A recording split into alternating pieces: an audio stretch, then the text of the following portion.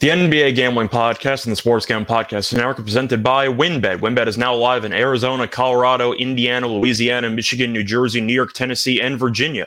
From boosted same-game parlays to live in-game odds, WynnBET has what you need to win.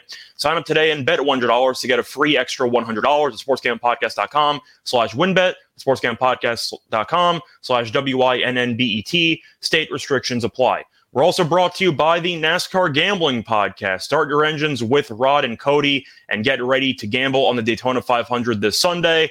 Also worth mentioning, I believe they won the poll bet. They had Alex Bowman, who they mentioned, I believe at 14-1, 15-1. So they're already kind of in a good rhythm, and you can get their actual bets on the official Daytona 500 because it's on Sunday, if you didn't know that.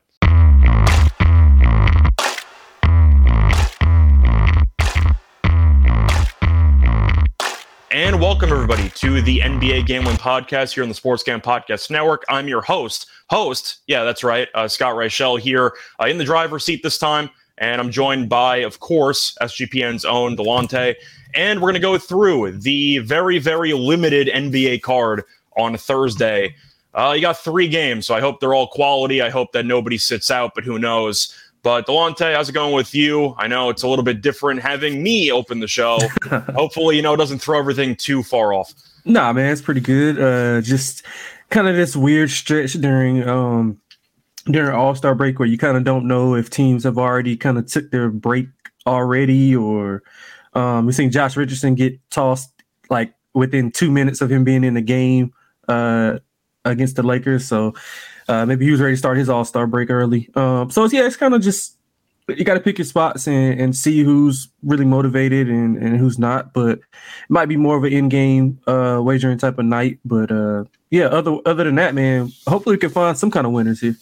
Yeah, and I know that when we're talking, you just mentioned in-game wagers. That definitely helped cash my lock because I had the Pacers -2.5 or -3. I know the line shifted mid-show. Mm-hmm. And never in doubt. They trailed by 24 in the first half, and then Chicago happened again, and the Pacers came back and they won by 4. Shout out to Chicago or Levine for airballing that 3-pointer and then not fouling with like 4 seconds left. So nice win by Indiana to come from behind. Embarrassing loss by Chicago, but what else is new? I mean, That's just kind of par for the course. Besides that, looking at everything else, you kind of mentioned a second ago that some teams or players might have started their offseason early. I don't think Richardson will be invited to Utah, so I might have to buy some tickets. But I do want to ask you about one of the games that was supposed to be one of the biggest games last night that turned out to be a little bit of a dud. It was that Mavericks and Nuggets game. Yeah. Can you explain to me why Kyrie didn't play? Like it's the final game before the All-Star break. You're off for a week. Why is Kyrie getting the game off? Yeah, I mean, it's just Kyrie, man. Nothing ever surprised me with him. Honestly, I was on Dallas thinking that he would play, and I think Terrell and I were as well. But yeah, I was reading some stuff earlier in the day that was saying that Aaron Gordon was iffy on playing, so he was more so like 40-60. 40% to play. I mean, to play, and then 60% not to play. So I thought that I got 6, so I thought 6 was a good bargain. I seen that Kyrie was on the injury report, but I mean, I thought it was just whatever. Like everybody's on the injury report nowadays, so I didn't look too much into it. He's played 2 games with the team. Like it wasn't a back-to-back either. I just thought that was a bit bizarre. I didn't even see anything. What happened to his shoulder? Was it his shoulder? I don't know. He got injured when I guess he turned over the ball in the final 3 seconds against Minnesota the other night. But I don't know. I I mean, he had 26 points in the fourth quarter of the last quarter he played in, and now he's too injured to play before the All-Star break. It's not really a roast of Kyrie because I'm sure a lot of it's just dictated by the actual medical staff of the team. But load management's just a problem, and I don't know how you really have anybody sitting the game before the All-Star break. Like Derek White has a hole in his eardrum. He's bleeding from his teeth. And he's just like, yeah, I got one more game before the All-Star break. It's like, really? That was crazy. I respect it. But that's the point. It's just like some players, I guess, are fine with having that chip on their shoulder and playing through some pain or discomfort. And then you have others who just decided beforehand, I don't feel like playing tonight. And I guess Kyrie or the medical staff thought that it wasn't worth it, and they decided not to. I think it's stupid. I don't really know why you would. I mean, you're 31-29 now. It's not like you're in a high seed in the West. Right. But either way, Denver won that game. Dallas put up an effort in the fourth quarter, but the game was kind of lopsided. I thought they were going to get there, but yeah, it looked close for a bit, but then Jokic basically just went nuts assist-wise in the second half, and he finished with a triple-double. Only attempted 9 shots because it's Jokic. Why not? Yeah. Jr. was good at 5 threes, and you had Green off the bench who had 24. So shout out to Jeff Green. Old head still getting it done there with 24 points off the bench. Any other takeaways you have? Because I know that as a Knicks fan, you had a pretty good game last night as you absolutely destroyed the Hawks. No. I'm not. That's real. That's a Knicks fan. I'm a Lakers fan. Oh, sorry. I thought that you were also rooting for the Knicks. No. But you defended RJ Barrett, so I thought that you were, Yeah. No, well, I do root for the Knicks when I'm betting on them. But I knew that Terrell was a Knicks fan. Come on, man. You got to give him more credit than that. I just know that you've defended RJ before, and I thought only true Knicks fans would defend RJ. Nah, man, nah. I just, I'm a little bit of a RJ. Now, some of that has detracted since then, but I thought the Knicks looked good last night, man. I mean, Brunson is paying off. I know me and Terrell talked about it on the last show about how some people had it all wrong and thinking. I mean, how confident are we in the Knicks organization? So, I mean, people had the right to question them, but well, Jalen Brunson was so good, and the Knicks were so high on him that they tampered in order to get him. So just keep that in mind, I mean, it was just a foregone conclusion once his name was in the free agency. His dad's there. Like, I mean, it's not rocket science to figure out what happened, but nothing else really caught my eye except for I seen somebody in the chat was talking about Houston. I mean, they're just, I don't know what they're doing. And I seen Silas saying something about Jabari, like he's not trying hard or something, but then because he's the reason why you lost by 37 points, right? And he was saying like how he doesn't draw anything up for Jabari. He was basically like slandering Jabari, and then he goes, but he still got a young and bright future. I'm like, what the hell? Like, they got to get him out of there.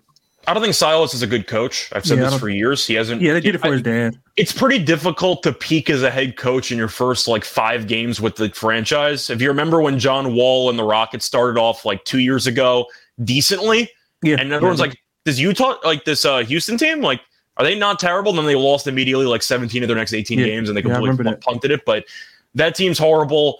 I'm especially salty about the result last night in that Rockets game because a couple of weeks ago, I live bet the Thunder on the money line against the Rockets, and they lost. And they've played 2 times since then, and the Thunder have won by 37 plus points in each of the 2 meetings. So I'm especially annoyed at how that played itself out. But Houston is an AAU team. That's basically what they are. Pretty much. They don't play any defense offensively. They really don't have much. It's a bad sign when you're missing Kevin Porter Jr. And he's got talent, but he doesn't guard anybody either. But Houston this has to be rock bottom, right? I mean, you're just looking at the results here. You got buried by Philly. You got buried by the Thunder for the second time in 2+ weeks. You've lost 7 straight. The season basically ended on that foul call against De'Aaron Fox when you had a game 1 and then they called that foul. Oh, yeah, I remember that. Yeah. That would have been a nice win. Yeah. Maybe you would have had a parade at that point because that might have been one of the last wins you're getting for the rest of the year. Yeah. But at this rate, man, Munaf might need to go and try out, see if he can get a jersey on. Munaf's just chilling though, because he has the Rockets' first pick in the draft, which could be Wemby. They have the Nets' first round pick, so the future is fine, I guess, for Houston. But that's the problem when you're kind of embracing a tank indirectly, is you try to let your young star players do their thing with no consequences whatsoever. You don't have any depth at all, and I get that's part of the tanking process. But they are a miserable team to watch. Yeah, they are horrible to watch. I don't know why. I get that Houston Rockets fans probably go to games because tickets are probably $4, or it's that classic joke or meme where somebody broke into my car and I had 1 Rockets tickets and they left 7.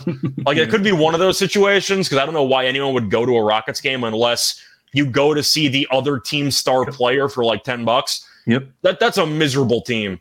And that's not how you should be rebuilding an organization. But I'm not going to go that far into the Rockets. I have to at least mention it. They lost by 37. They lost by 37. They lost by 37 plus to the same team. And it's not like the Thunder are a playoff team. They might be, but they're not. That's also a play-in team. Yeah, like a play-in team. Yeah. Of course, you have to wonder if, they might potentially punt the second half. I doubt it, but we'll see. We've seen the Thunder give Shea paid vacation for about 2 months on occasion. Man, he's got to be furious about that. I think he has to be. But I'm trying to think of any other games to really talk about. Philly was up by a bunch. Then you almost had a Doc Rivers special, but they held on to cover. And they won, but they almost blew a 28-point lead, which was a bit rough. What was up with that line movement in that game? They opened 2.5, and then they got bet down to like pick, and then they got bet back up to 2. It's like all over the place. I know Embiid was on the injury report, but I mean he's always on the injury report. So I'm assuming that was the case. I even saw Cleveland like -1.5 in the middle of the afternoon. So some teams you can tell when it's going to be just sharp line movement and when the sharps are all over a side. But when it comes to certain players and certain teams, like the Clippers, for example, or the Sixers, or the Heat, it really just all comes down to the injury report. So if somebody thought they had inside information on Embiid not playing, then they ended up getting an ass kicking last night. But I'm trying to guess why the line moved that much. Yeah, I'm assuming it was because of Embiid injury theories during the afternoon. Oh yeah, one thing we forgot to bring up, man. Your Nets. What about? I was going to bring them up. I was saving them for last. Yeah, I was saving them for last. But yeah, to go through that one, Brooklyn Bridges over there with 45 points against the Heat last night. I didn't know he could do that. And I watched the entire thing. I was watching the game and Bridges took over the entire second half. He had like 17 in the first half, very solid number. You assume it's going to regress. You're assuming Miami's going to focus in on him and try to force somebody else to beat them. And Bridges just took over the third quarter, like the second half of the third quarter and the first part of the fourth quarter. And I'm watching the game with my dad, and I'm thinking, like, yeah, what does Bridges have? Like 32, like 35? I'm keeping some tabs, but he only made 4 threes, so it wasn't like he went nuts from behind the arc. Right. And my dad's like, no, I'm pretty sure he is 45. I'm like, wait a second, what? I'm watching the whole game. I didn't even realize. And my dad's like, no, he is 45. And then a minute later, Ian Eagle is just talking about how Bridges with the career high 45 points. I'm like, Miami, what the hell are you doing? Like, you have 45 points to Mikal Bridges, but a decent defensive team in Miami too. Yeah, and Bridges also had a couple of blocks, and it looked like Butler was completely disinterested the entire game. I don't know if you watched any bit of it. I watched the first, I think the first half of it.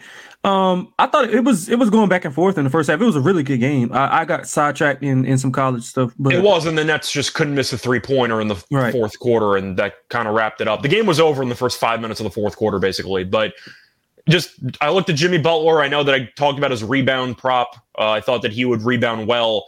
I think he had 0 defensive rebounds in like the first 3 quarters. Like that can't happen. Yeah, no, he had 1 rebound with like an offensive rebound, but it looked like Butler really just didn't care. And I think he had like 11, 2, and 4, like halfway through the fourth quarter. And I'm just like, you got to do better than that. Like, I don't know what Butler was doing. But yeah, Miami is a team that's meh. Hero didn't play, so they were kind of limited offensively. And the Nets, this team isn't, of course, as good as the Durant team, but I like them, man. I like them a lot. I mean, they're feisty. I'm not picking them to win a playoff series. I think they could bring a Philly team, or I don't think Boston or Milwaukee, but I think they could take a pretty good Eastern Conference team to 7. If they get anybody other than those, if they get anybody other than those two, I think they'll push them. I think they'll push them. Definitely, they'll be like, what if they get what if it's Brooklyn and New York? Is that possible? Can they? Realistically, that involves the Knicks or the Nets making a hell of a run. So in theory, it's possible because there's still about 20-something games left, but in reality, no. The Knicks and the Nets are probably going to compete for the 6th spot. Yeah, okay. And I'm assuming that whoever's the odd man out's got to be the last or the first play-in team, so to speak. Right. But so they can't get to 4-5. I doubt they can get to 4-5. I'm assuming it's possible because you still got 20-something games left. But let's put that parlay at like plus 9,000. Like I don't think it's happening. But I think the Nets, if they match up against the Sixers, we just saw them play. They can't stop Embiid. But I do think they could give problems to Harden in a playoff series. And we know Doc Rivers late in games. We just saw it yesterday. His teams get a little bit too happy with early leads, and they don't exactly secure them. And the fourth quarter offense is always horrible with Doc Rivers. So I think the Nets could take Philly to a 7-game series. Would I pick them to win the series? No. I think eventually Embiid would just have his way, and they'd win Game 7 at home. But the Nets aren't going to be a pushover. That's my main thing. They're going to cover some numbers, especially if they're against some of those bigger. Like if they fall down to to play in and get in and play Boston, Milwaukee, they'll be competitive. They'll be competitive covering those big numbers. Yeah, I also want to give a shout out quickly to the unsung hero gambling wise last night because I mentioned him.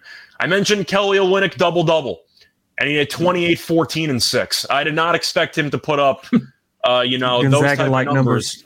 Yeah, I did not expect that, but shout out to Kelly Olynyk for making me look smart for once by putting up 28, 14, and 6. And Utah for covering again as an underdog, so thanks for that. But anyway, I think you're ready to move on to the card, or you want to cover anything for All-Star Week or whatever, because this is the last episode, I believe, until All-Star Weekend, and unless we're doing an All-Star Weekend special. I know last week or last year we did it. I think we might. I'm still really annoyed that Shaedon Sharpe's not in the dunk contest. That's really the main thing I'm annoyed at. Right. What happened with him though? I didn't even read. I seen it, but I didn't read about like why he wasn't. From what I gathered, he initially accepted, and he would have been the huge favorite. I would have bet it. I mean, right. Sharpe, I assumed, was just going to win the dunk contest. But then I heard he was snubbed from the USA World Game or the new edition of the rookie soft, whatever the hell you want to call it. Why isn't he though? I mean, I don't know. They just thought he wasn't worth it. I don't know. They just decided not to bring him. And Sharpe said, if you don't want me there, screw it. I'm not showing up to dunk. I kind of respect it in a way. Yeah, if that's the case, I feel that. Yeah, I feel that. He's a top 10 pick. Like, I don't care if his role on the team wasn't as prominent as he would hope for. He has been better lately. Yeah. He's a top 10 pick. Like, you should probably throw him in the contest. That's all I'm saying. I mean, who the hell else is going to join the dunk contest willingly? Matt McClung. Yeah. You said willingly. So they got a guy who's not even on NBA roster who's in the contest. But I would have picked Sharpe. But anyway, that's kind of the main upsetting piece of All-Star Weekend for me.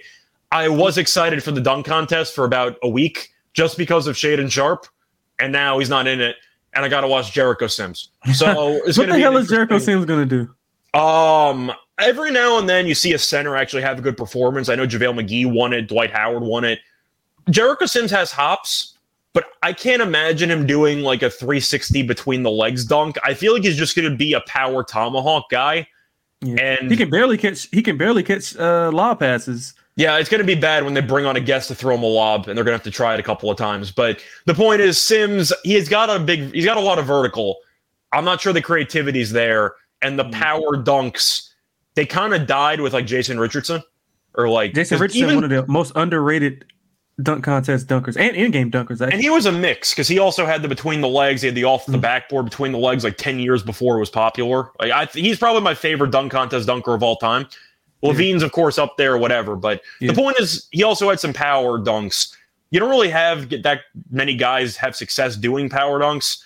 I don't think Sims has a shot in hell to win the dunk contest, but I don't know who does, to be honest with you. Like, I don't. I'm probably going to throw some. I probably might throw some money on Matt McClung just for the hell of it. Just because they got a ringer in there, and you're just hoping that he gets it done. I still think that they should bring in an actual dunk contest specialist. Bring in Kilgannon, bring in like Guy Dupuis, any of these guys. Just bring in a ringer and just throw him in against any of the NBA players that are having the contest. Or a fun idea, you have like a Money in the Bank idea from WWE where the guy wins the actual contest, and then there's like boss music or something, and another dunker runs out of the tunnel and he tries to steal the belt at the last minute. I think that would be a pretty cool idea. You got to really spice it up. Imagine that you actually had that where it's like you win this dunk contest, you're celebrating with the trophy, and you hear music come out, and John Morant pops out for like a last second dunk contest round. They should write me to come up with some ideas for the creative department. I think that's a hell of an idea. Yeah, somebody, man. But I think the most exciting thing that has been for the All-Star Weekend has been the rookie sophomore game and the 3-point shootout. Those have been the highlights of All-Star Weekend for me, at least. I mean, I thought you were going to say the Antetokounmpo brothers running it back for their skills competition run there. But they take that shit serious, man. A lot of people don't. They take it like Giannis is trying to win. Like, I mean, I would take it seriously. You got 1.5 players in the league out of that brother core. I mean, his brother's not in it, I don't think, and you have Thanasis, who is a hell of a cheerleader on the bench, but his other brother's in the G League, right? I think he was G League from the Lakers, if I'm not mistaken. I think so, but I'm saying he's still in the G League, I think, right? Yeah, he is, yeah. Okay, but I'm trying to remember if we even have an All-Star Weekend episode for tomorrow. I think we do. I think Terrell and I will be back for that, but we do. I guess we're going to cover All-Star MVP odds and like Team LeBron versus Team Giannis. But you kind of don't know who's on each other's, like, on the team because they pick right before the game, right?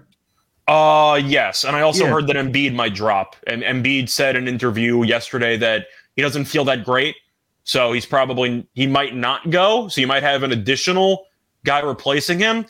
I don't know if that's a center or if that means Brunson will finally be an all-star. I don't know what the story is, so just keep that in mind. Embiid might not be there. How many of these star players that are injured are actually injured, and how many just don't want to go to Utah for a weekend?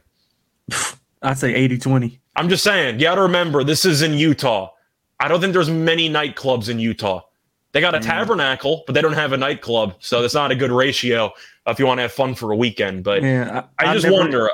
I never thought about going to Utah in my life, ever. It's got to be miserable, though. Last 2 years, you go to Cleveland and Utah. Jesus. Oof. That's got to be rough. Where's it next year? I don't know. Hopefully in a better place than Utah. That should just happen in Vegas every year. First of all, I'd apologize to people from Utah, but I don't believe that gambling is actually legal in your state, so I don't know why you'd be watching this show. But, yeah, I'm not exactly thrilled on going to Utah. My dad told me yesterday that apparently Utah is very big ski country. Yeah. Would not have known that ever. I would not have ever guessed that Utah was a big ski place. So that tells you what I know about Utah. Yeah, man. It's I don't know, man. Maybe we'll go down there one day, do a live show. Indianapolis next year, by the way. Oh, fuck. Well, 3 years in a row. I mean, I guess Indiana might have legal sports betting though, so Yeah, I mean, I guess they're closer to Chicago, right? It's not a far of a drive. There's some stuff there. Utah's got nothing unless you're driving to Vegas and back, or you're flying to Vegas and back in between. But that might be what they do. Might be, but anyway, Terrell and I will be breaking down the All-Star Game stuff over the weekend tomorrow. So I wasn't sure if we would. I'm still waiting on celebrity odds. I'm sure that Terrell can find some for the celebrity MVP for the celebrity All-Star Game, which I used to occasionally watch on ESPN. But anyway, to move on to the actual games for today's card, looking at the Bucks and the Bulls. The Bucks are, well, probably going to be at full strength, but you don't exactly know because Giannis did injure his knee in the fourth quarter of that Celtics game. Didn't look good, and he's likely to play. It's the last game before All-Star break, so maybe he does suit up, but am I wrong for thinking there's actually a decent chance Giannis doesn't play in this game? Yeah, I could see that. I mean, then again, it is Giannis, and he just defies all odds of players actually wanting to play and playing hard, so I wouldn't doubt it. It just depends on how motivated he is. I mean, they didn't play well against Boston, so I'm assuming that they want to come out and, end the All-Star weekend on a high note. I mean, granted, they've won 11 straight, but, I think they would want to come out and prove a point to a Bulls team who I think they just gave up almost 80 points in the second half to the Pacers. I know you covered that earlier. Bulls are also 2-0 against the Bucks this season. They've actually given Milwaukee problems. Yeah, they've won and covered the last three. Actually, yes. I mean, if you want to go back to the playoff series last year, they did win a game, and the Bucks killed them in 5. It was a gentleman's sweep. But this year, Chicago's giving them problems, but they are on a back-to-back.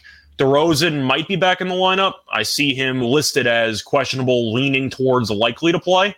So we'll see what happens there. It is a thigh injury, so I don't know how effective he's going to be.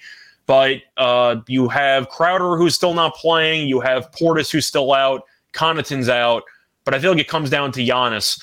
My question for you is Chicago on a back-to-back. They have completely fallen apart. They've lost 5 straight, including that massive choke job against Indiana last night. Now they're traveling from Indiana to Chicago. Not a long travel, but still it's a back-to-back. Yeah. Where are you going with this one? Because 8 points seems like a lot for Milwaukee against a team they're 0-2 against, but Chicago's been a disaster. Yeah, I mean, I was leaning to Milwaukee simply because I think they were trying to prove. I think they're going to try to prove a point and end the season on a higher note than what they did in that performance against Boston and I guess that G League team. Well, I don't want to disrespect Boston, call it a G League team, but they're B- team, I would say. I called it a C- team. So yeah, okay. On the same page. There we go. C-. Yeah, so that's a little bit better. But yeah, I'm leaning to Milwaukee. I haven't played it yet. I mean, the Bulls 5-game losing streak in that span, 0-5 ATS. They do play better as a dog. 16-12 at home ATS and 19-14 as a dog. And we mentioned they won and covered the last 3 matchups. The thing that bothers me is the Bulls are trash offensively. In the last 10 games, 29th in offensive rating. And I mean, overall, they're 24th in offensive rating, but they do play good defense. So I'm not sure how effective they can be in stopping Giannis if he's at full strength because, I mean, he had 45, 22, and 7 in the last matchup. They're like horrible. 45-22-7 is so absurd. They're like horrible at defending the rim. What are they supposed to do? They got Valanciunas and Drummond. They got no hope of stopping Giannis. I mean, so I just don't trust the Bulls' offense to score enough to be able to cover the number. So I'm leaning Milwaukee. It's not anything that I'm excited to play. But if I get some more news on Giannis and that he's going to be like a full go, I'll probably lay a half unit on Milwaukee to cover. I mean, Milwaukee's defense is elite. They have been struggling offensively as well. 22nd in offensive rating. They dominate the glass. They're first in defensive rating in the last 10 games. Allowed under 110 points in 3 of the last 5. So, like I said, man, it doesn't bode well spot wise and matchup wise for the Bulls. So I'm leaning to Milwaukee, but I like the total a little bit better. So I know we'll talk about that in a second. Yeah, I'm trying to look at player props I might be tempted by. Giannis, you can make an argument for any player prop because he's Giannis and Chicago has never been able to stop him. If you want to pivot and you're a little bit scared about Giannis being below 100%, you maybe could pivot to something Jrue Holiday related because Holiday had a 40-piece last game against Boston. You can take the points, maybe the threes. If you want to go for assists for Holiday, it's at 6.5. To look at his last couple games against Chicago, 6, 6, 7, 9, and 11. So he has had some pretty good assist numbers, but it seems like 6.5 is really where it should be. Mm-hmm. Maybe you can go for a double-double on Jrue if you think that he might just be more of a facilitator in this game. I want to ask you about the potential home run prop here because it's a big price. With Giannis being below 100% and maybe being a bit more passive because he won't be able to have as much explosiveness going to the rim as he usually does, I see 10-1 on Giannis triple-double. Do you think he pivots a little bit and maybe passes more if he's not able to get downhill as easily? Well, that's one of the things that I like about this game is, I mean, Giannis, I don't know if you know, he averages more assists than Jrue Holiday. And over the last 5 games, he's averaged 8 assists per game. So, like, I think that he... And the rebounds are free, so... Yeah, pretty much. Like, so they're top 5 in defensive and offensive rebound percentage. So, I'm not worried about the rebound. He can get 10 points He can get 10 points in his sleep. So, yeah, I kind of like that. I'm actually on his points, rebounds, and assists. So I guess, conversely, I have to be somewhat interested in the triple-double number. But, yeah, I do think that he does pivot a lot to passing and spotting up guys. So I like that a lot. What's the price on that? So Giannis triple-doubles 10-1. You can get his assist number at 5.5 at roughly minus 140. They raised his assist number. It used to be 4.5, 5. I was betting it like every game. Yeah, but I'm looking at the last couple games against Chicago. Last 3 games, 7 assists, 7 assists, 7 assists, and one of those games had 24 minutes in it. So Giannis has not had a triple-double against Chicago in each of the last 7 meetings, but he also has had some minute restriction games where he was close because they were up by so much. He had a 29, 12, and 8 game in 28 minutes in 2021. He had an 18, 9, and 7 game against them in April of 2022, but he only played 24 minutes. So he hasn't had a triple-double in a while against Chicago, but if he plays a decent amount of minutes, I think that there is a decent game script there. He was close against Portland a couple games ago, and then he got into foul trouble, and he only played 24 minutes. But I think Giannis triple-double maybe is worth a look if you want to go for a long shot parlay. Yeah, I don't hate that at all. I'm on his points, rebounds, and assists already, but I'll definitely throw a little something on that as well. Okay, and for the side, you said you're leaning to Milwaukee. I'm leaning to Milwaukee. It's around 230, give or take, to track the line movement on the total in this game. There has been money towards the under. It opened up at 230.5. Now it's at 229.5 in most spots. I do see 230 at WinBet. Just to ask, I'm going to lean to the under. It is a national TV game, though, and my over trend's been very good ever since I mentioned it. Even last night on the ESPN games, I believe the games went over, or at least one of them did. What's your thoughts on the total in this one? Yeah, I like the total under a lot. Milwaukee's allowed under 110 points in 3 of the last 5 games, and in those 5 games, 3 have went under. I mentioned the Bulls playing horrible offensively, but defensively, they've been pretty good, allowing 106.8 points per game in the last 5 games. So pretty good defensively. They still rank top 3 in offensive rating in the last 10 games. And What they do is with DeRozan, if DeRozan's back in, then I kind of like it a lot more, being that he'll be able to at least put a body on Drew Holiday and help out with him. So I like it a little bit more with DeRozan in. With him out, it's going to be kind of tough for them to guard Holiday in the post with Kobe White and what's the other guard they have? Not Caruso, but the Dosunmu. Who? You're on Dosunmu? Yeah, Dosunmu. So yeah, I like the under a lot. Both teams play extremely good defense, and even the Bulls, man, they failed to score 103 of the last 5 games. They only scored above 110 once in that span. They even barely scored 90 in 2 of the 5 games. So and then 91 against Orlando. I mentioned a lot of these numbers last episode because I gave out Indiana as my lock, but Chicago is horrible. They're really, really horrible. Bad. Yeah, so I lean to the under. The only thing that scares me is that Milwaukee scores 140, and we get a blowout potential, and the Bulls come in and they just start chucking up threes late, and it gets over. But I think Milwaukee's good enough to hold the Bulls, somewhere between that 100 to 106 range. So I'm leaning to the under. I actually like the under a lot more than the side. Yeah, I'm leaning to the under as well. Chicago's on a back-to-back with travel. I mentioned it before, so fatigue could be an issue. Their team total is 110.5. That's probably my favorite lean in this game. I'd probably just go with the Bulls team total under, because if this game's going under, Milwaukee's defense is going to show up. And you're hoping after they gave up basically 130 points to Boston's C- squad, they're motivated to play good defense in this game. So there might be a little bit of a chip on their shoulder to beat a team that they've lost to twice this season, and they just had one of their worst defensive games of the season based on their opponent. I think Milwaukee shows up defensively, so I like the under as well, and I am going to go with the Bulls team total under. But looking at a quick player prop that was mentioned in the comment section, LG wants to know if I like Drew Holiday rebounds over 5.5, maybe parlay it with Giannis 5.5 assists. Well, I like Giannis 5.5 assists already. Let me pull up Holiday's numbers rebounding-wise recently. I know he's been pretty good at rebounding, but I just want to actually see how he's done numbers-wise. 5.5, 7.4, 5, 4.5. I think I'm going to pass. He's gone over one time in the last 6 games, and he had 5 last game. He played 43 minutes. To pull up his numbers, though, against Chicago, once again, I didn't look at rebounds the first time. Yeah, maybe a favorable matchup, though. It is a favorable matchup, but I have to at least point out his numbers against Chicago rebounding-wise, 5, 6, 0, 8, 4, 2, 1, 3. So he has not done that well rebounding. I think I'm going to stay away from that one. I do like Giannis assists, but I think I'm going to pass on the Holiday rebounds. Yeah, I see Maddie was giving some Utah love. He's saying Utah's a nice place.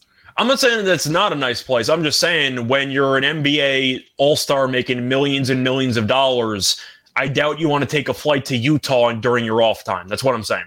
Yeah, sure. I didn't say it's not nice. I just said NBA players would rather be in probably 40 other states than Utah. Yeah. That's kind of my point. Maybe 45. Whatever has a nightclub. I don't think Utah has any nightclubs. So, that's kind of my point. But anyway, moving on to, do you have anything else you want to talk about for this game, or you want to just move on? No, we pretty much hit it. I like Giannis points, rebounds, and assists. It's over. The last number I checked was 46.5.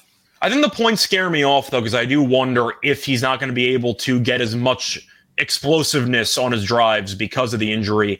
And that's why I think he might not play. The injury didn't look great. Now, he stayed in the game because it was an overtime game and he stuck it out, but I do wonder if he will be a bit more passive. And if Giannis only goes for 25 points, then are you screwed? Possibly. Yeah, that's fair. So I feel like 52.5. I'm sorry. I said it wrong. That's what I'm saying. So you basically need him to go for 30 and change. Yeah. So 52.5. I like it over. He's over in 8 of the last 10. I do get that. He might take a backseat to some scoring stuff. But all in all, still Giannis. He could go out and have 20 and 20 in the first half against the Bulls. But yeah, that's one play that I like a lot as far as player prop wise. Otherwise, the Bulls, I was looking at some Bulls stuff, but with DeRozan being not ruled in just quite yet, it's hard to see, some of the stuff on them. But if DeRozan's ruled in, I like LaVine under. Yeah, that's fair. LaVine had a solid game last night. They lost anyway. Yep. But anyway, moving on to Shout out to Kobe White, by the way, who almost killed me by having like 25 points. Yeah, he was phenomenal last night. North Carolina legend Kobe White, man. I let's just say I liked players more at Carolina than Kobe White. He was a bit indecisive at times, and he forced a lot of stuff. But he's got talent, can't deny it. But he looked really good last night. But anyway, moving into the middle game that nobody cares about. It's the Wizards game against the Timberwolves. You're looking at the actual spread and total in this game, and not a surprise that you have a somewhat close spread with Minnesota being favored at home. Minnesota's laying 3. Over-under is 234.5, and the money line price is roughly Minnesota minus 145, minus 150, and Washington's around plus 130, give or take. This is the second meeting this season. The first meeting had a ton of points and no defense whatsoever, as the first meeting, I believe, landed in the 270s. Let me just pull this up quickly. It landed 269. I'm going to ask you, Washington's been pretty good lately. Minnesota's been hit or miss, but they have been very good at home this season. What's your thoughts on this game? It's pretty difficult because you can have issues with both teams and their consistency or lack thereof. Yeah, I think you hit it right on the head. Both teams have been a little inconsistent. I can't get a read on the Wolves. Like, I have no idea. Like, if I'm on them, they lose. If I'm against them, they win. So I just mostly have been staying away from their games. But spot-wise here, I kind of like the Wizards. They've been playing a lot better as of late. 6-4 ATS the last 10. And on the road, they are pretty good. 16-14-1 ATS on the road. They've actually won and covered in 5 straight meetings. This is like dating back to 2021. Offensively, they've been great as of late. 4th in offensive rating in the last 10 games.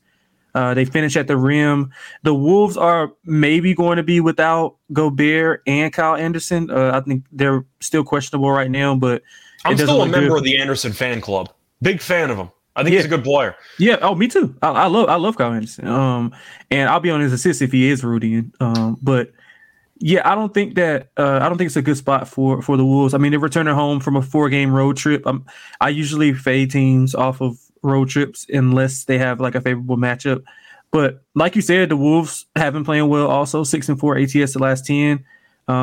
They've been giving up a ton of points, 5 straight overs. They still turn the ball over a lot, 28th in turnover percentage. They can't rebound, even with Gobert in the mix. I think Washington can get it done here, man. I like some of the things Washington has done. They've scored 125 plus in 3 straight games. They're, like I said, they're first in rim percentage offense, so they're going to finish at the rim. They defend the 3 well. I think Washington gets it done here on the road. Yeah, I think I'm going to agree with you. Washington has won 9 of their last 13 games. The chemistry's been good with Beal and with Porzingis, and you did not mention it, but as I'm sure most of you know, Kuzma did come back last game, and he played very, very well. So that definitely is a nice little sneaky 3-headed monster, kind of. I mean, I'm being generous with the term, but it's still a nice trio. In the first meeting, you had Gobert and Towns both active, and Porzingis still had 41 points. That's not a good sign for Minnesota's defense at all. Kuzma had 23, 8 and 9, and Beal at 22. I think I'm just with you. My favorite play is the over in this game, just based on the lack of defense from both sides. The over's actually been bet down. It opened up at 235.5. Now it's at 234.5. But the first meeting went to 269, and Minnesota has had a lot of high-scoring games lately. Even Washington, they had that 260-plus point game against Golden State. And they were good against Portland defensively, but offensively they still scored 120 plus. But Minnesota defensively, last couple of games, 121 to Dallas, 128 to Memphis, 118 to Utah, but they scored 143, and they give up 146 to Denver. So see how Jekyll and Hyde it is? They score 140, they give up 140. So I can't figure them out. Yeah, but the point is that there's a lot of points in their game. Absolutely. So I'll look at the over, probably looking at Edwards' points because I don't know who the hell in Washington can stop him. Kuzma assists, I see franchise mentioning at around 3.5. I like that because he did very, very well with the assists in the first meeting. He had 9, and I believe he did well in the assists in his first game back from injury. Yeah, I'm trying to remember how many he had. Did he have 8 in that game? I think he had like 7 or 8. Actually, no, I take it back. Assist-wise, he was not good. He was very good rebounding-wise. He only had 2 assists in the game against Portland. 9 rebounds, though. But that was the first game back? That was his first game it was his first game back. Okay. I don't know why. I thought he had more assists, but he did not. But the games before injury, he had 5.635. I don't mind that price point, especially if I'm expecting Washington to score 125 points. I think there's a lot of assists to be had. I think Kuzma's got a good game in him, either 3 points or you can go with maybe 3-pointers. Maybe you can just go with a PRA. I don't mind that either. Maybe just PR. I just think Kuzma's going to have a good game on the glass, and I think he'll do well scoring the ball. But I do think you'll end up seeing Kuzma play well. I see a lot of points in this game, though, so I like the over. And if I'm taking an over and D'Angelo Russell's not on the team anymore, I'm expecting Anthony Edwards to shoot the ball probably like 20-something times. Yeah, absolutely. I'm with you on the over. Both offenses, playing well. Added to Washington's offense playing well, scoring 125 plus in 3 games. The Wolves, you mentioned, they scored 120 plus in 3 of the last 5 games, including that 140-point game against who was it against? Again? Utah. They scored 140. Yeah, against Utah. So I think both teams get up and down. One thing I do like more than anything in this game is the first quarter over. Wizards, one of the best first quarter team, actually the best first quarter team in the NBA, 41-16 to the over in the first quarter. 9 of the last 11 have went over, and 6 of the last 10 for the Wolves have went over in the first quarter. So I expect a lot of points, a 35, 40-point quarter for either side in this game. So I love the first quarter over. Let me get that number. I think it's 57.5, if I'm not mistaken. I thought it would be higher than that because you have I'm assuming it's like 59 or 60 if I had to guess. Actually, it got bet down. I bet 57.5 last night. It's at 57 right now. Really? Okay. Yep. I thought it was going to be higher than that. Yeah, it should be. But to look at the numbers, you mentioned the trends for the over-under, but Minnesota is scoring the 4th most points per game in the first quarter. Washington scoring the 5th most. So they're 2 top 5 first quarter offenses. I like that play as well. I think that's a very good find. I'm definitely going to add that to my card. Anything else you want to add for this game? Are you pivoting to Naz Reid if Gobert's out? Yes, absolutely. And I like some Jaden McDaniels also. I'm kind of waiting to see if Anderson's going to be ruled in and Gobert both because, some of those minutes have to be allocated to the lesser guys. So kind of just a wait and see approach with the Minnesota props other than Edwards. I mean, I think you brought up a good point about him being able to shoot the ball maybe 25, 30 times a game. Especially with Conley being the point guard now. Yeah. We know Conley's not exactly looking for his shot most of the time. Yeah, absolutely. So, I'm just kind of waiting for the Minnesota props. But the Wizards, I know the chat likes Kuzma. I'm probably going to be on Kuzma. It's tough to avoid Kuzma when he comes back from an injury and he drops 33-9. So right. I like you brought up Porzingis. I like him over 32.5 points and rebounds. He's went over in 5 of the last 7. Good matchup for him here, especially without Gobert. I mean, even with him, you said the numbers with him and Towns both. So he'll be able to stretch the defense and hit some threes. So I love Porzingis in this matchup. Yeah, I love Porzingis too. I mentioned he had a 40 piece in the first meeting before. But looking at Jake's question, Edwards has been cold from 3. Yes, he has. You like his 28.5 points more than the threes. I actually do. If you look at his only game against Washington this season, it was a while back. It was in 2022. But you're looking at that one meeting on November 28th. He had 29 points. He only went 1 for 6 from 3. You're looking at the last couple of games. He had 32 against Dallas, only went 1 for 4 from 3. I think that I'd rather take the points because he could get to the line a lot, and I think that's definitely going to help out. I'm assuming both go over because I think Edwards might be a pretty sneaky candidate for 35 if you want to maybe look at it like an alt line. Or I think he's going to go for 30 at least in this game because we like the over.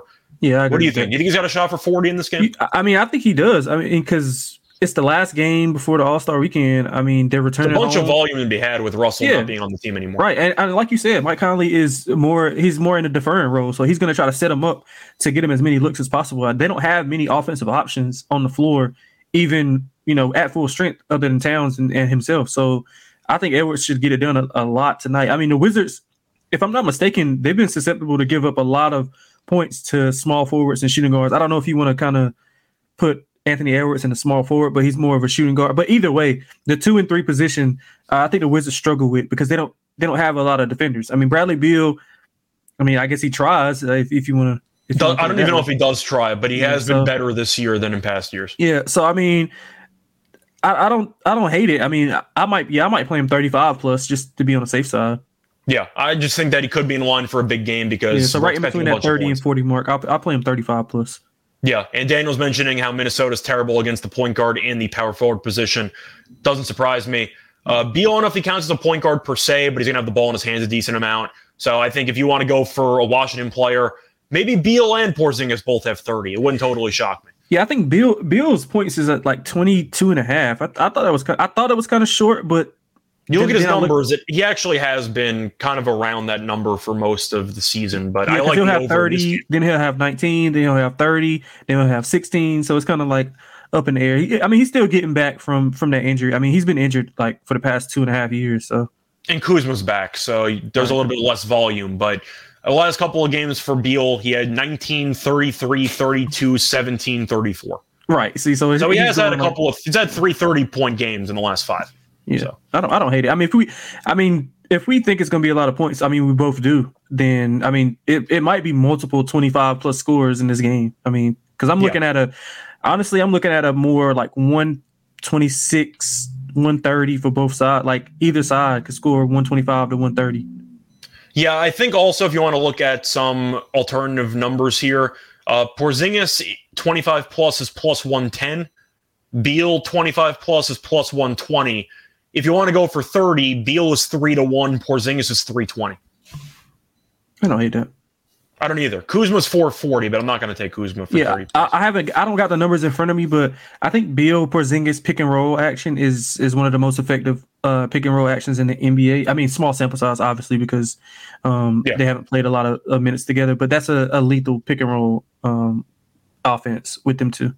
Yeah. So anyway, I like player prop overs, obviously, because we like the over in the game. First quarter over, those probably going to be my favorite play.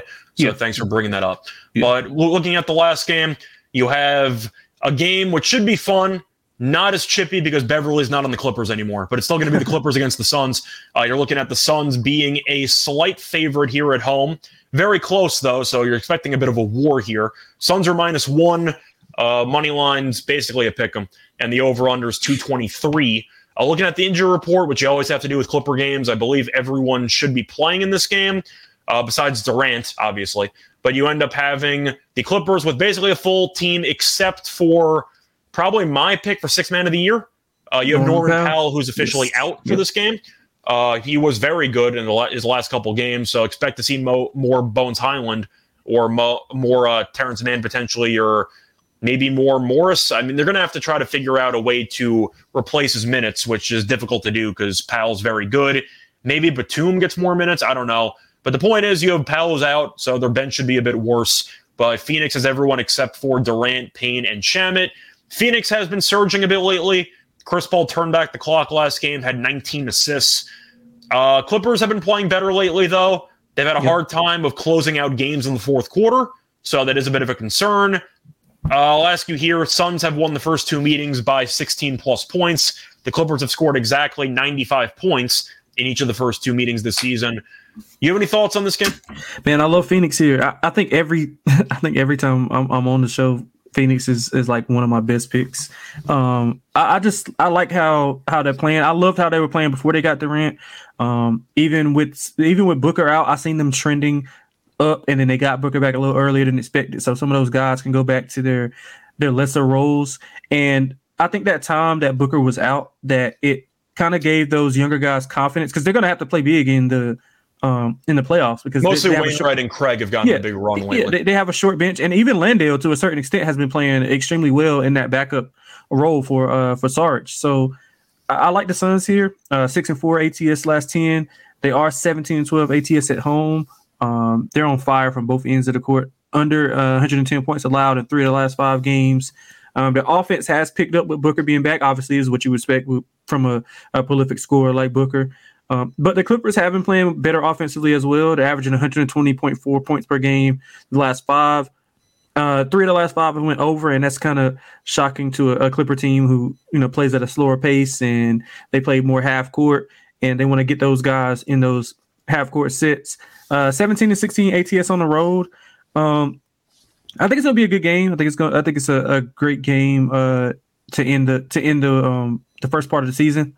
I won't say half because it's like 2/3, but I still don't get the All-Star break. How we're already 60 games. The Clippers have already played 60 games. Like I don't know why we have a break here, but whatever, doesn't matter. Right. So, but yeah, I mean the Suns, like from an eye test and metrics standpoint, they're trending up. I mean, they're going to be a bet on team for me going forward, especially with Booker and KD healthy. I mean, obviously, I'm not splitting the atom, but Clippers 7th in defensive rebounding, Phoenix 6th in offensive rebounding. So both teams have some kind of advantage on either offensive end. So it'll be interesting to see who wins that battle. Ultimately, I think that the Suns at home in a pretty good spot. I think they get a big win here. I also want to maybe look at the Suns early also because the Clippers tend to start a tad bit slower. But yeah, I'm going to be on the Suns, and I'll probably be on the first quarter as well.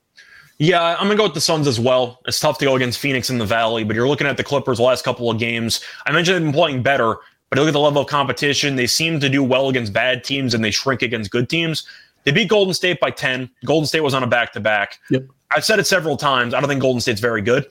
I'm not writing them off because, the defending champions are waiting for Curry to get back, but they're a 500 team. Like, I don't think Golden State's very good this year. They lost to Milwaukee. They lost to Dallas. They beat the Nets with nobody besides Cam Thomas, and that game was still a war. Cam Thomas had 40 and change. That game was very close, though.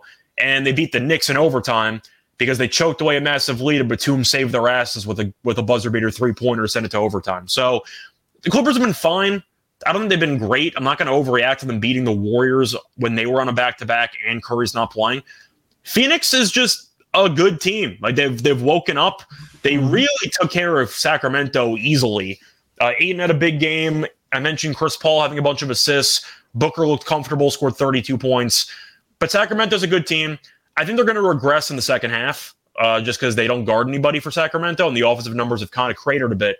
But Phoenix really that game was never in doubt for Phoenix. It just felt like they were controlling it the entire way.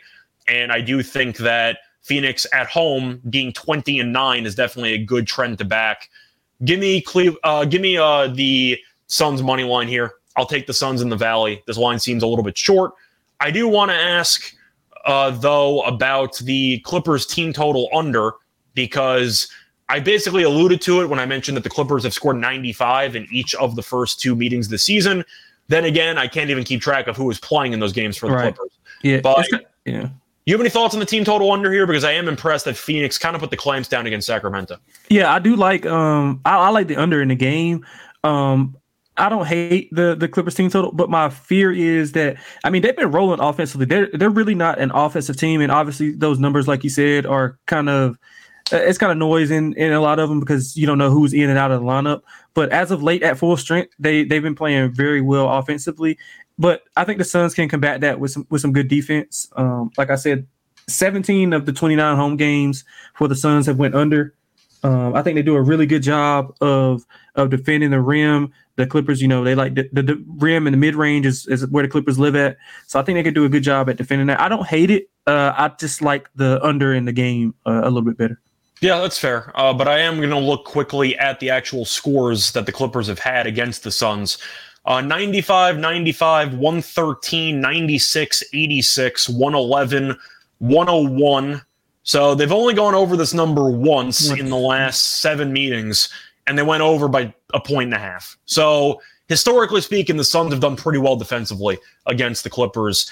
I think I have to like the under anyway for the Clippers because Norman Powell has been their third best player this season. Right. Powell's been really good. And with him out of the lineup, that bench unit, which is a strength, I'm still not sold on Phoenix's bench and all, but that means you need Kawhi or Paul George or both to go nuts because Powell's a microwave and give you 25 points in 25 minutes, and you don't have that luxury anymore. Yeah, unless Bones, is hitting the shots. That's a dangerous game when you give Bones a bunch of minutes, especially if you bet an under. If you bet an under, you don't want to see Bones Highland on the court. Yeah, it is. Seriously. Are you pivoting to anybody else with Powell being out? Are you looking more for like Terrence Mann to be? Yeah, I do like Terrence Mann. I don't see any of his props out. I don't know if you see him at all.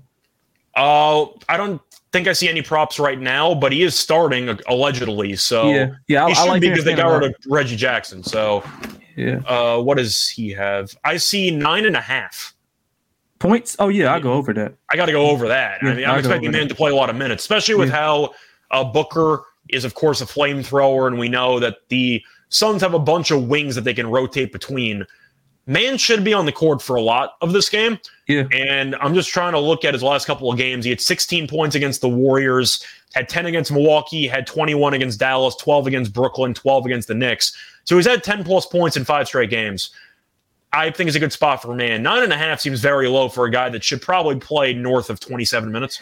Yeah, maybe they have it baked in where they're probably going to put Terrence Mann on Booker and let Kawhi and Paul George kind of, rest off for the offensive end. So, I mean, I can kind of see the logic in the number, but I still think it's a little bit too low, though. Yeah, that number that should be like, in my opinion, 11.5 or so. I want to quickly pull up his numbers against Phoenix, though. Maybe historically he hasn't done much. Then again, it might be misleading because he might just have not played many minutes. Yeah. But to look at, I got playoff numbers. Playoff numbers against the Suns, 9, 8, 12, 12, 4, and 5. Okay. Unfortunately, I don't have regular season numbers. Let me just pull this up if I could find it. He's played 9 games against the Suns in the regular season. He had 22 points last meeting. He had 22 and 11. He has 22, 9, and 10 in his last 3 games. The one with 9 in it, though, he only played 9 minutes. And he had 9 points. So I think Terrence Mann's got to be the move here. I think 9.5 is way too low. Terrence is going to be the man. Yeah. But anything else you want to add here? I feel like we kind of see eye to eye here. Do you want to make a case for Chris Paul double-double? Do you want to make a case for assists, Booker threes, maybe an Ayton game? What are you looking at? I like Ayton a lot, man. Ayton has been – I think that he's been the key to the success going – when they started trending up, I think he's been the key to that. He gets a little bit of a bad rap. I mean, of course, him in the front office and the head coach don't see eye to eye.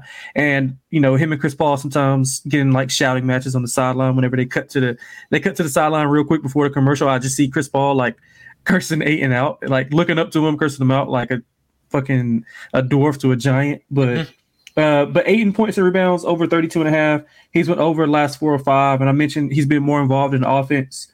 He's averaging, 15 or more shots. Or he's put up 15 or more shots in 4 of the last 5 games. I mean, and there's no coincidence they've been trending up when he gets those touches. He's at a double-double. He's at 5 double-doubles in the last 6 games. The Clippers don't defend the rim well, so he should, clean up on the glass. I see David is with me on that. So, yeah, man, I like Ayton here. I don't hate the Chris Paul stuff. It's kind of like, you kind of got to pick your spots. So Chris Paul, this might be against his former teams, might be a decent spot, but not sure on Chris Paul. But I do love DeAndre Ayton tonight. Maybe Devin Booker threes also. I don't know if you watched a lot of Suns since he's been back, but he's kind of like timid going to the rim, so he's more so outside shooting threes and mid range jumpers. It's also it's not all ISO stuff. He's also kind of coming around screens every now and then to get absolutely. So and that's how a lot of points are getting scored by Ayton. I mean, he's diving to the rim. He is soft. I mean, but Ayton is a soft player, but you have to acknowledge he's still productive most of the time. He's a finesse big man most of the time. Yeah, I mean, sometimes, and I think that's where a lot of people are frustrated with him. To a certain extent, Chris Paul wants him to just rim run. He never dumps the damn ball. Yeah, so I mean, but he's been effective in doing what he does. I think he gets a little bit of a bad rap, but I mean, I like. He's still a good player. You just want. I mean, he's 19 and 10 in the NBA. Yeah. I mean, he's still a good player. You just want him to realize that he's like 250 pounds and he can dunk on people when he wants. He just chooses not to. But either way. 8 in All-Star snub game. I'm not going to go that. I'm not going to go that far. But still, I think Ayton might be in line for a good game, but we'll see. Anything else you want to add here, or should we just wrap it up with Lock and Dog? Yeah, I know we mentioned the Suns' first quarter, 32-27 ATS in the first quarter. Yep, and against a rival at home, I definitely don't mind that angle. I am going to look for, by the way, that man PRA, which was mentioned by Jake. He said 16.5. I don't even see it on any of the books I'm looking at, but maybe you can find it. I don't see any man props because that was one of the first. I found 9.5 for points. That I did find. If you do want to make a case for PRA to go through the last couple of games, 27, 18, 28, 21, 17. But once again, with Powell being out, you might see a bit of a boost in minutes for man. So maybe on that, but I like the points. I just feel like 9.5 is too low. Once again, though, you have anything you want to add, or should we just wrap it up? No, I think we pretty much hit it on. I think we probably got the same lock and dog, unless you're going to pivot to a player prop. Or, I think we're going to like have the same lock. The question is what we're going to do from there. But before I get into the lock and dog, I do want to briefly talk about WynnBET. WynnBET is the official online sportsbook of the Sports Gam Podcast Network. WynnBET is active in a bunch of states, and there are a ton of ways to play, including live betting and same-game parlays. Maybe you see the Bulls up by 20 tonight, and you know they're going to choke the lead again. Maybe you want to live bet Milwaukee. Who knows? But you can live bet on WynnBET. They also have the same-game parlays from WynnBET's Build Your Own Bet. Great promos, odds, and pads are happening right now at WynnBET. Ready to play. Sign up today to receive a special offer. Bet $100 and get an additional $100, no questions asked. Limited state availability. And, of course, if you hit the biggest long shot parlay of the week, you get a $1,000 free credit. There's so much to choose from, and all you have to do is head over to sportscampodcast.com/WynnBET.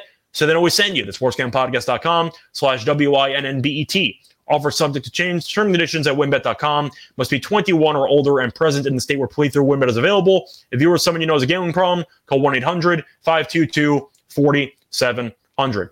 All right, so Delonte, I believe this is the first time that we've done the show by ourselves, so I don't know who's supposed to go first. I'm going to let you go first. What is your lock for the show? Yeah, man, I like Phoenix. I think we both went. We literally just went over it. Good spot at home. So we are not going to have the same lock. Okay. Fascinating. Okay. So yeah, man, good spot for them at home against a good opponent. They usually perform well against good teams.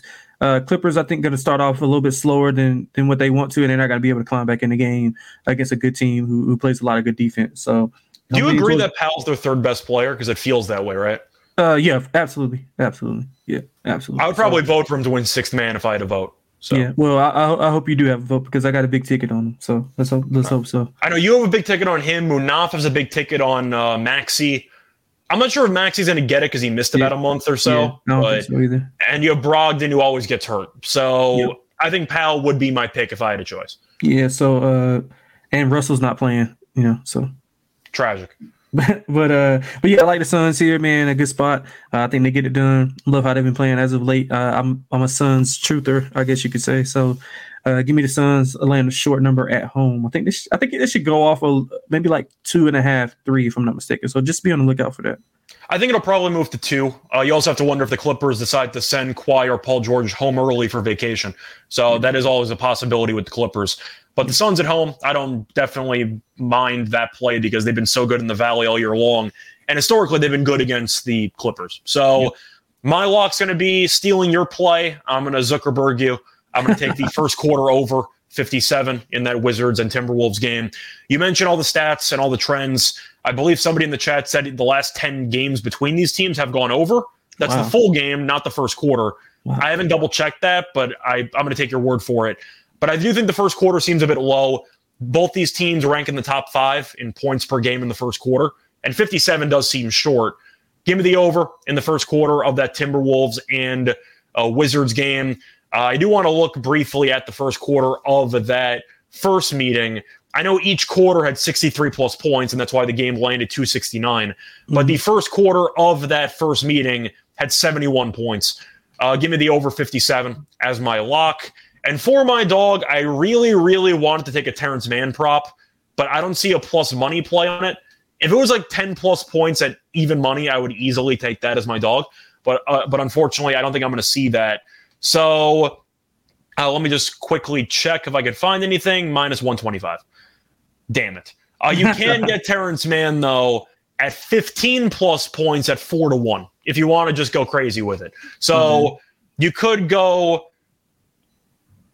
Maddie, no. Zuckerberg allegedly stole the idea from the Winklevoss twins. If you didn't know that, watch The Social Network. Good movie. But anyway. Great movie. I've probably seen it like 10 times. Great movie. Yeah, me too. Yeah, it's a great movie. Either way, looking at my dog, now I got to pivot. You know what? I'm going to go with the same game in that Minnesota and a Wizards game. Give me Hingis Pingus 25-plus points. I'm going to take him at, I believe it was plus 120 from what I said before. Yeah. He had 41 in the first meeting. It was mentioned before in the chat that Minnesota has been horrible against the point guards and against the power forwards, which is a problem because you know that Washington's going to run every pick and roll with Porzingis.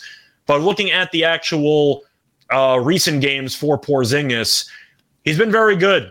And when healthy, he's a good player, but people forget that because he's always hurt. But to look at the games here, 28, 34, 17, 36, 18, 38, 32.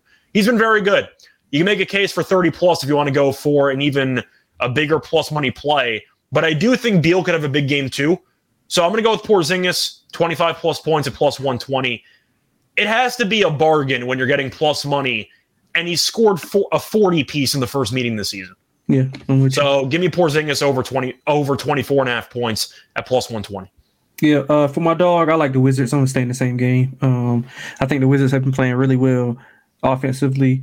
Defensively, they, a little bit under average, but still, I think they'll have enough to withstand some of the Anthony Edwards runs, and especially if Gobert and Kyle Anderson are out. I think they get it done here. I think they'll cover the number. I think they'll win outright. Good team on the road. And like I said, they've dominated the last 5 meetings, won and covered 5 straight. So yeah, I like the Wizards here as my dog. Okay. So yeah, we got a lot of action on that Timberwolves and Wizards. Yeah, right. Keep an eye on it, which is kind of ironic because it's the only game not on national TV. Right. Might be intentional because the national TV game seems like every star player sits. So yeah, that's a problem they got to fix. But either way, I'll be back again tomorrow with Terrell to go through some All-Star Weekend stuff. We'll have some odds on the 3-point contest, the slam dunk contest, the All-Star game, of course, All-Star MVP. We'll see what happens. But besides that, though, Delonte, anything you want to say before we officially wrap up? Nah, man. Good luck to everybody, especially this weekend. I got an article I'm going to do on All-Star Weekend. Just a few picks from the weekend. Other than that, so be on the lookout for that. Other than that, man, chat was great today. This is probably the livest I've seen them all like past few months I've been on. So shout out to them. By the way, Delonte does a nice job wrapping up, but I'm a bit disappointed. Just a little some notes for the future. Always include the Twitter handle. Yeah, there we go. Piece of trivia. Where can they find you on Twitter? XXLONTEXX on Twitter. Pretty active up there. Also, in the Discord. Also, so if you want to find me there, you can follow me or DM me, whatever. If you got some bets, some inside information, I'm always available. And Maddie wants to know where they can find the article. I'm assuming it's going to be on the SGP website. Yeah, it will. Obviously, I don't want to bother him enough. No, he's on vacation. But he's usually the one who I send my article to. So I'll send him a message and see how soon it'll be posted, or if he's going to edit it or what. So if you need me as a backup guy, I can help you with that. So that's fine. Yeah. But I'll have it done today, and I'll have it sent out to him. And I guess maybe if he's like not busy, I guess he'll do it. If not, I think he'll pivot maybe to you or whoever. Yeah. Well, either way, I don't mind. So you can find me on Twitter, Rice Show Radio. Besides that, I'll be back again tomorrow. Besides that podcast, I'll be doing another tennis podcast or 2 over the weekend. A lot of tournaments going on in tennis. Especially with the All-Star break coming up, you might want a sport to bet on. XFL, starting, I believe, on either Saturday or Sunday. I know that the SGPN squad does have a very solid XFL gambling podcast. So if you didn't realize, SGP has podcasts on everything. Except cricket, I think, which is probably in the works at some point. But a lot of podcasts. NASCAR I mentioned before, a lot of stuff to gamble on. Also have, of course, the MMA podcast if you want to bet on some UFC fights. But until next time, good luck to all of you and all of your bets. Basketball, give me the ball because I'm gonna go!